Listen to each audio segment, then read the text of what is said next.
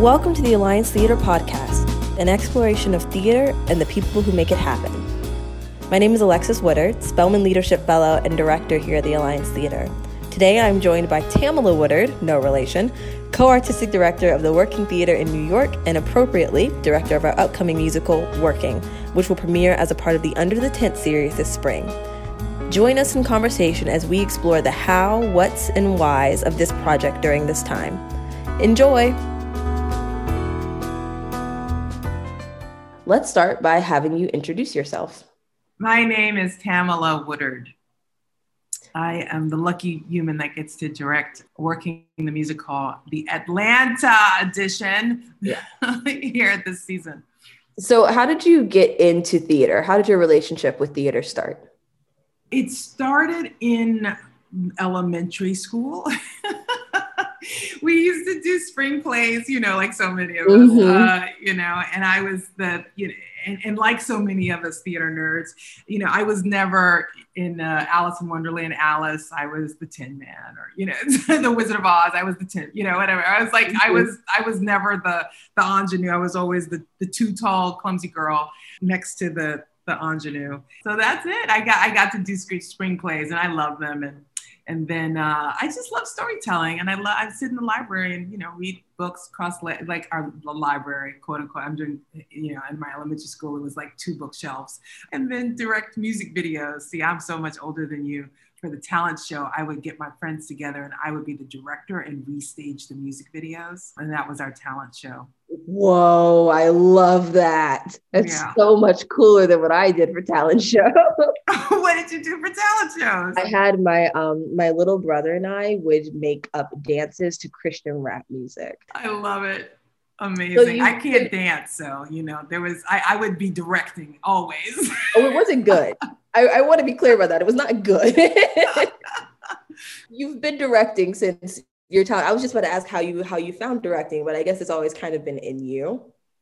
Yeah, I think it's always been, the right thing to do, though I didn't know the portal to it for a very, very long time. For many people, like the easiest access to theater making is through performance. And so a lot of people start in performance and then they realize that actually being on the stage is not the thing they want to do, and try to figure out what it is that they want, like how does story work in their own particularness. And, I'm not a lighting designer and I'm not a playwright and I can't build anything.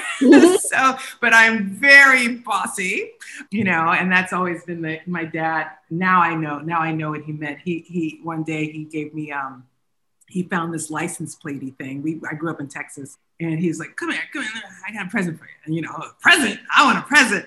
And he gave me this dumb tin license plate thing. And he laughed and laughed and laughed, and I did not understand. And then I remember like 20 years later, I was like, I see.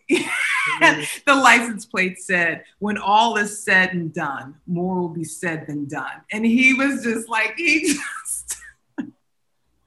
So, I think my dad was like, this is just, that girl likes to be on the sidelines and telling people what to do all the time.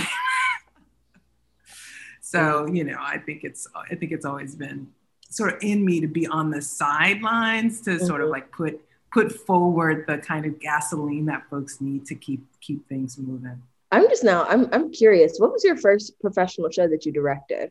I just celebrated the passing of a good friend of mine, and I think that he gave me my first big production in New York, and it was it was in a I was doing a lot of immersive work, and he hired me to develop and direct this play, La Ruta, with my good friend Ed Cardona, and it was set in Ed wrote a play, second play Ed ever wrote, and decided he wanted to make a play that happened inside of the tractor trailer of an 18-wheeler that was about 5 migrants who were undocumented migrants coming across the border, hiding in the back of a truck. And it was, sort of influenced by a story that that'd been a couple of years ago about a truck that was found in the parking lot of a Walmart, and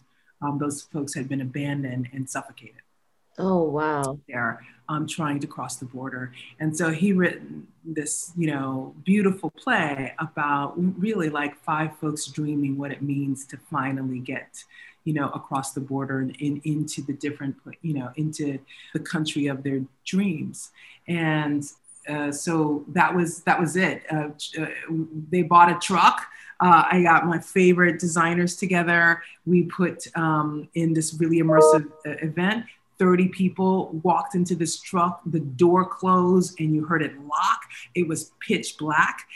You'd seen like that they were full of boxes, and then the lights came on and the boxes like magically moved and revealed on the other side of the box these five, characters, these five migrants that were on their way across the border.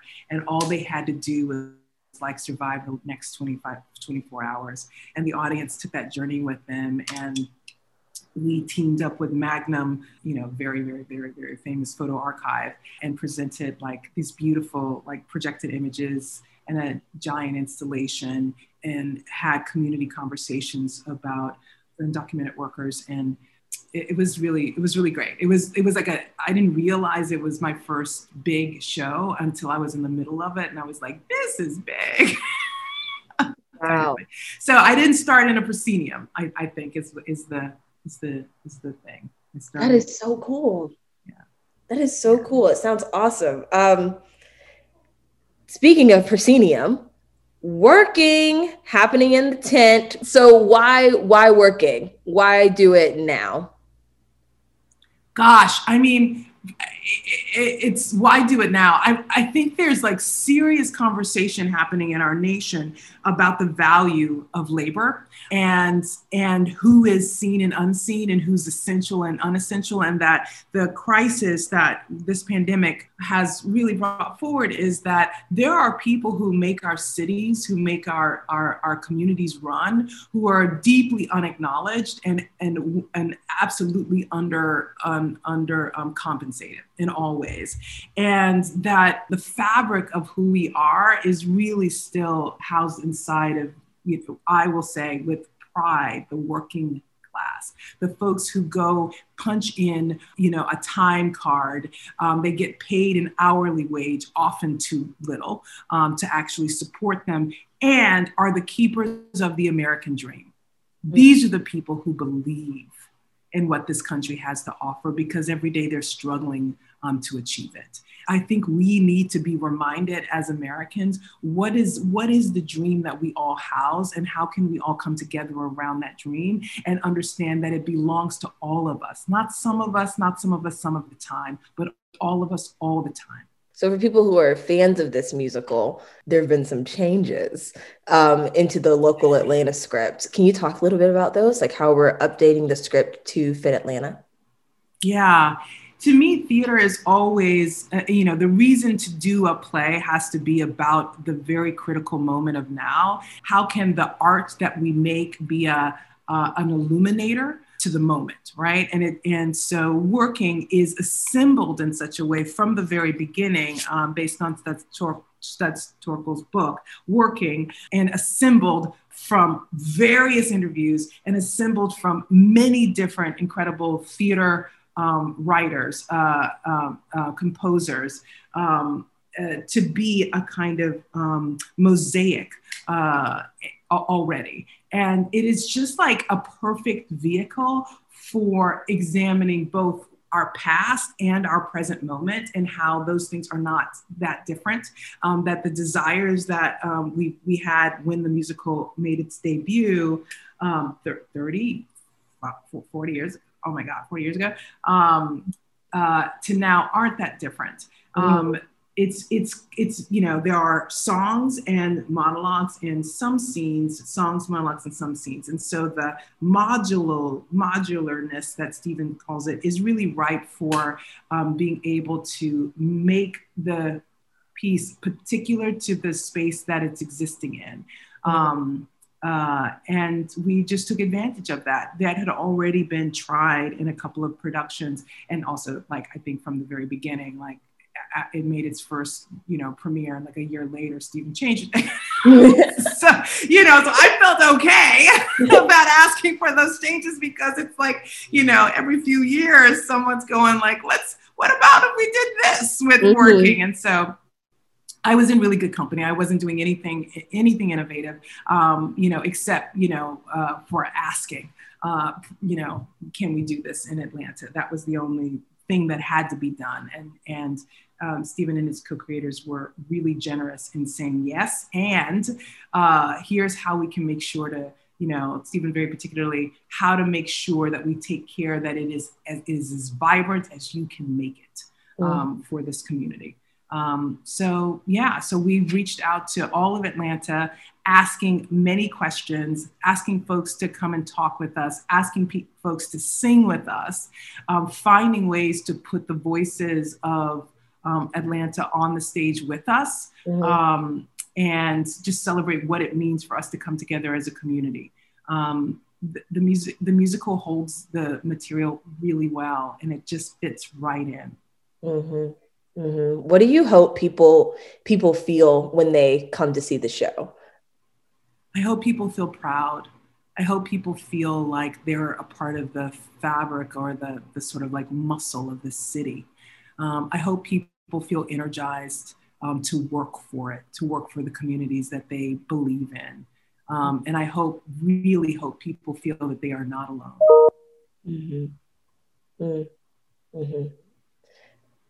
Okay, I have something else.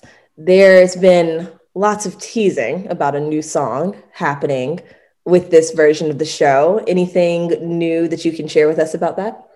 Ooh, yeah. What I could say is I've heard the melody. Melody. Yes, there's a melody. It's really great. One of the tasks of this song is something that people will go away singing. And, that's really hard to make a song that is just like sticks with folks. Now, not to be in competition with all of the amazing and awesome music that is a part of working, but that people feel like, first of all, there'll be a sing-along. Ooh, we love a little karaoke. There's a little sing along. So whoever's in the audience, I just want you to know, just watch out for a little YouTube clip so that you can learn your part. Okay. And you can come and sing with us. Be ready. Be ready. Sing out Louise, loud and proud. And the song is we hope that the song will sort of like coalesce the whole effort of making this very, very, very particular version for Atlanta, and coalesce like what it means for us to work together as a community. And as we heard from a really wonderful human whose voice will be a part of the show, to keep going and not give up. So that, subject matter, it's going to make you feel good. Your task, sing along. And also there's an incredible poet who lives here in Atlanta. I don't think I can say who it is right now, but he's won a lot of awards already in Atlanta, who is going to make a gift of a poem that goes with and inside of the music for this community. So exciting to be able to do something that feels good. It's going to make people feel good after all this time. Yeah. What is fulfilling you about doing this, about this process, about this play? I just, every time what I love about musicals is you get to be in a room with people opening their mouths in such joyful, response for hours and hours and hours. There's no way to not like life. when people just sing it all day long. So that's listening to the music over and over and anticipating what it will be to be in person is really just giving me so much joy and energy right now. Beginning the task of listening to the citizens of Atlanta, people say such hopeful things. That's giving me joy right now. An acknowledgement of how hard things are and an acknowledgement of how possible they are. Thank the Lord. Please, please, please bring the light. So, that's just keeping me going. Yeah. I wonder if folks will be interested in hearing about some of the changes that we're having to make in rehearsal to be safe to make this show happen.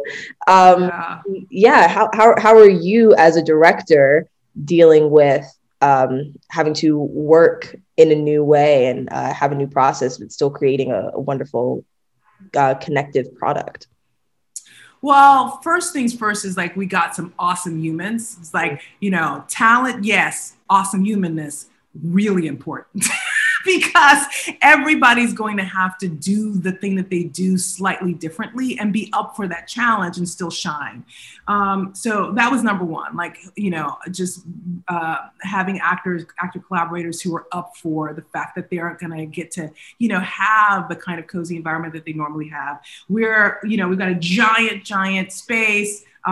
Everybody's got their own little territory. That's their space that is more than 6 feet between each other. People are going to have to rehearse in their masks. They won't get to unmask themselves until we're in tech. So I'll be watching acting from half the face. Give it to me all in the eyes. Yeah, it's all in the eyes. It'll be all in the eyes and a lot of gesticulating. And then when everybody takes the mask off, I'll be like, oh, too much now. Pull it back in. Pull it back in. I can actually see your face. But, that's it. And, Brandon's going to have to listen to people knowing that there's there is a little bit of difference in what the sound will be when it's, when everybody takes their masks off. It doesn't matter what kind of mask we wear. There's really a difference. We're not there's no partner choreography because the actors have to stay in their own lane in performance. And so we don't get to dance with each other, though we get to we get to communally, make some movements while standing in place. Mm-hmm. So our staged version, our concert version is anchored at microphones. But I think the music is lively. The storytelling is brilliant. The actors are, magnificent, shiny vessels, for this story and are bringing their very particularness to it in a way that I think nobody's going to miss the fact that we're not doing big dance numbers. Mm-hmm. Yeah, I'm so excited about it. So is there anything else that you want Atlanta to know about working and about this production of the show? It's for you. I mean, this is, we're going to start the process of gathering again in stories of, in circles of stories. And this is we hope this is a bridge for that. This is step one. And then the next step, we hope that you'll be inside of that theater, that beautiful, beautiful theater that belongs to this community. And